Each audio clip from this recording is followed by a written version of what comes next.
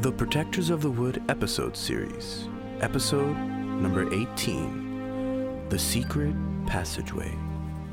Sammy escorted the reporters to the door, leaving Abby and Stephanie alone. Abby sighed with relief. Phew. At least we've got a minute to talk. That is, if Sammy can hold the fort. I spoke to him already. Please, I need a few minutes. So you start us off. I'm feeling left out of things. Stephanie was not her usual cheerful self. I want a job, you know? I'm working here to be a part of, whatever we call ourselves. We decided to give ourselves a name yesterday. We're the Junior Protectors of the Wood. Sule insisted on a name, and this was the best I could do. You know me, Abby.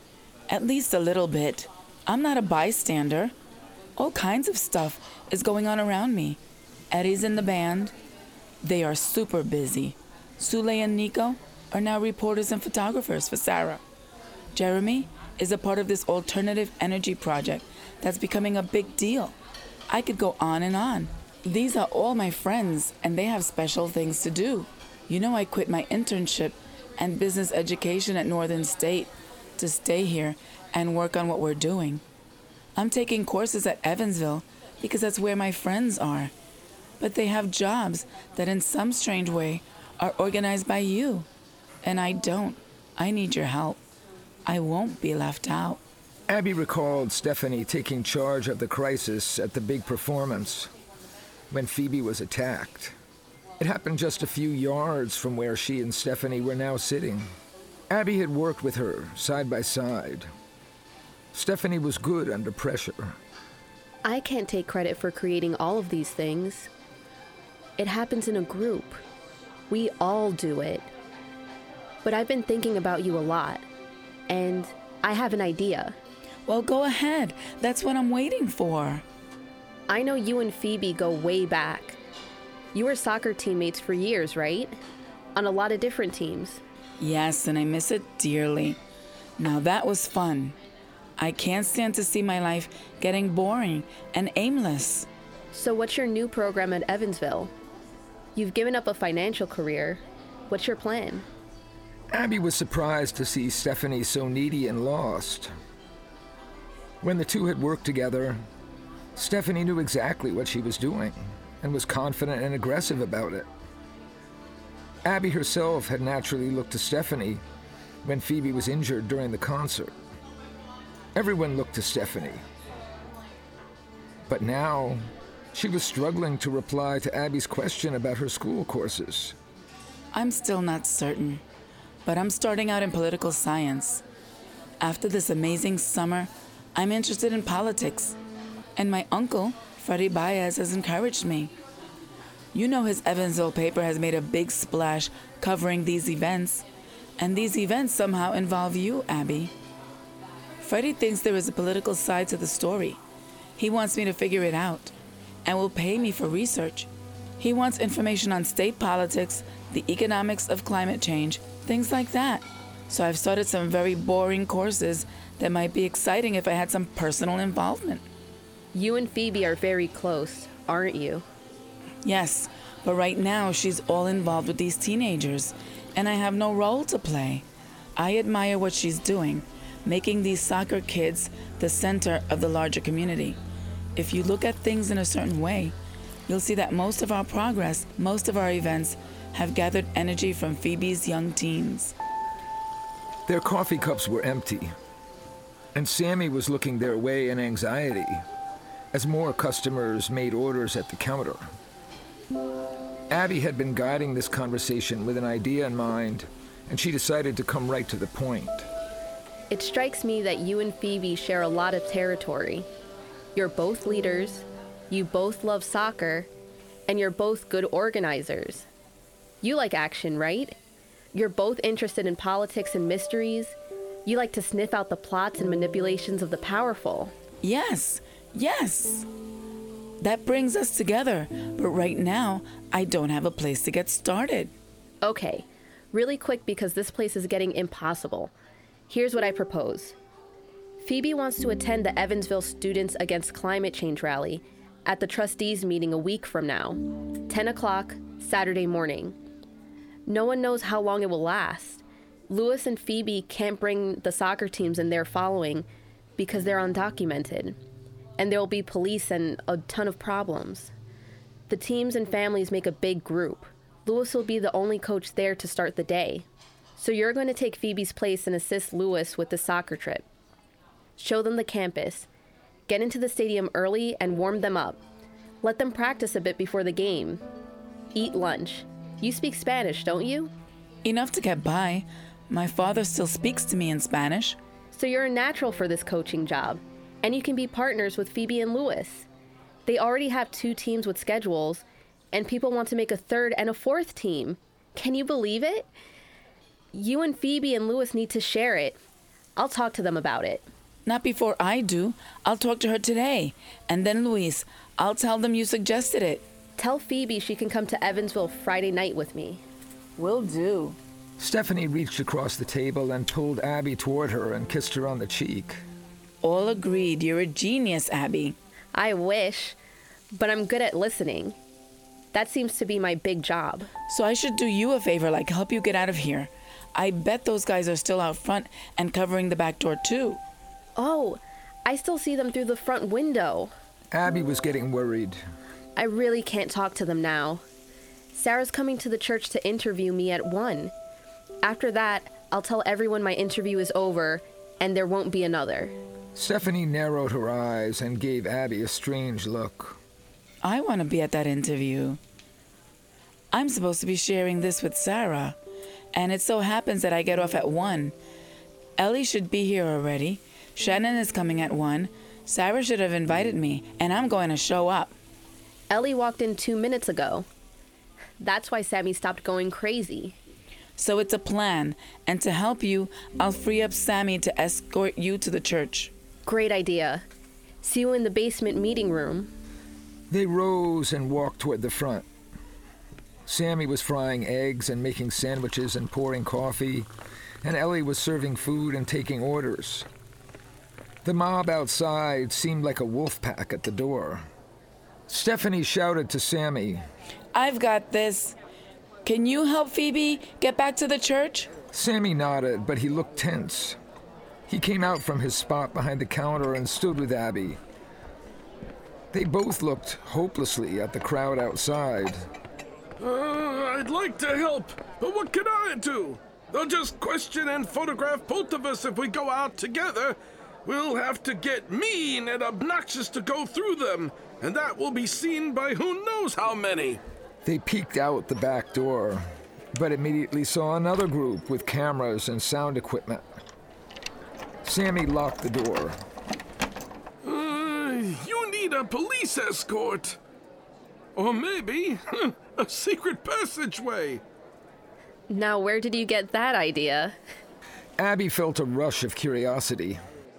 Oh, for years, longer than you can imagine, I've wondered where that hole in the cellar goes to. Probably nowhere. I even climbed down it once when I was younger, but the flashlight shows a bunch of dirt and darkness. When I change the rat trips, I stare at that strange door. Strange door? Abby was almost too eager for words. But Sammy, an old man, was caught up in his memories. Sometimes I dream that it's a passageway like those childhood mysteries I used to read. I loved those books. They always had secret tunnels. I always wanted to find one. But that's just a dream. Don't even think of getting lost down there. Maybe I'll call Chief Santiago and ask for help. That's probably... Wait. Please, show me this thing. I've got to see it. No, you're too daring. You'll try something stupid. I know you and Phoebe. Sammy, trust me on this. I know about this tunnel. I've been there. Never tell anyone. Promise me. His eyes opened wider. Well, I'll be damned. I do believe you're serious. Quick, show me. Sammy retreated behind the counter and grabbed an old ring with 2 keys. Abby followed him to the alcove with the doors to the women and men's room. After a glance to see who might be watching, he opened the 3rd door, always kept locked, that said, "Employees only." He turned on a light, and they descended an old wooden stairway. The basement was full of a motley collection of things, like stacks of cardboard boxes, storage cabinets, a large freezer, broken chairs and tables, old stoves and other appliances, a bench with tools. Just ahead, on the right-hand side, Sammy grabbed a flashlight and they descended a 2nd flight of stairs. Careful now! The steps were made of crumbling cement. The whole place had a damp and musty smell. The stairs led to a small, flat surface of packed dirt and a thick layer of dust. The glow of the flashlight exposed a small, slightly raised platform. He dusted it quickly with his hand, and a trap door of wooden planks appeared, with a metal latch closed with a padlock. His 2nd key worked. He slowly pulled up the heavy rectangle. The floor became a black hole. The smell rising from the tunnel instantly reminded Abby of the last part of her trip with Chi-Chi. It was the trap door she had seen about 2 feet over her head. So it would be over 7 feet from where she was standing to the floor of the tunnel. She was thinking, This will be easy. Then she looked at Sammy. Promise me, Sammy.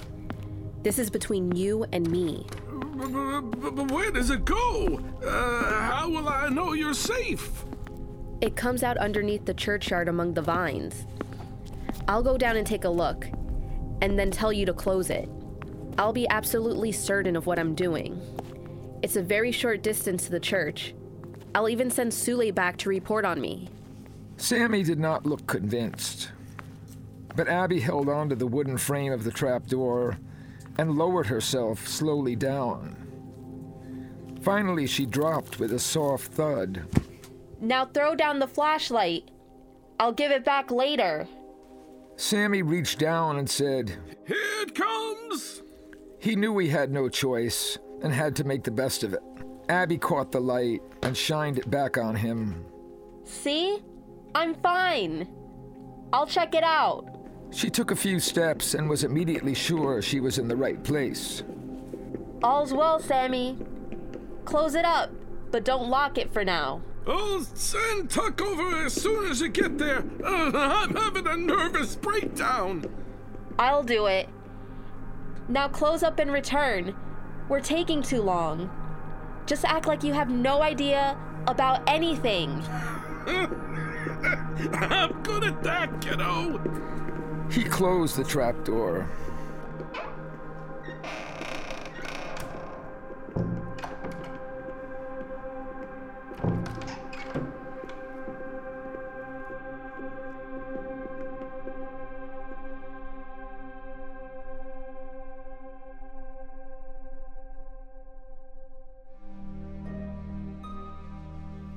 Thanks for listening. Episode 19 is coming soon. To hear all the episodes, please go to www.protectorsofthewood.com. For Facebook and Instagram, go to Protectors of the Wood Book Series.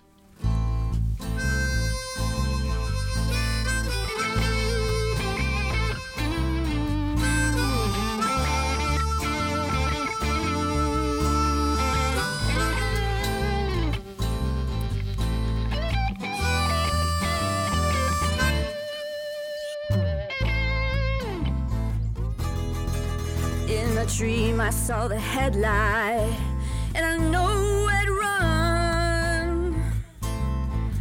I was blinded by the headlight, and I know I'd run. Night, my truck was coming, wide as Highway 61. I could see it in the distance, 10,000 wheels around the bend. I could see it in the distance, 10,000 wheels round the bend. Locking out the moon and sunlight, don't know where it's gonna end. All night and the truck is coming, biggest mountain rolling by. All night and the truck is coming, biggest mountain rolling by. It sounds like thunder rolling, don't you hear the people cry?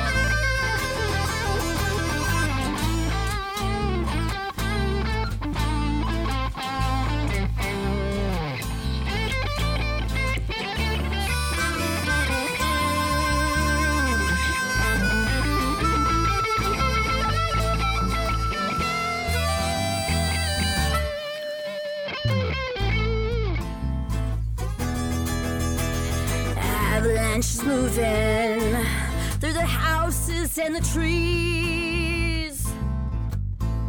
Avalanches moving through the houses and the trees. Lord, won't you help your children? Lord, help us if you please. Oh, hurricane is screaming, blowing wild across the land. Oh, hurricane is screaming, blowing wild across the land. The water's coming, Lord, give me your right hand. In a dream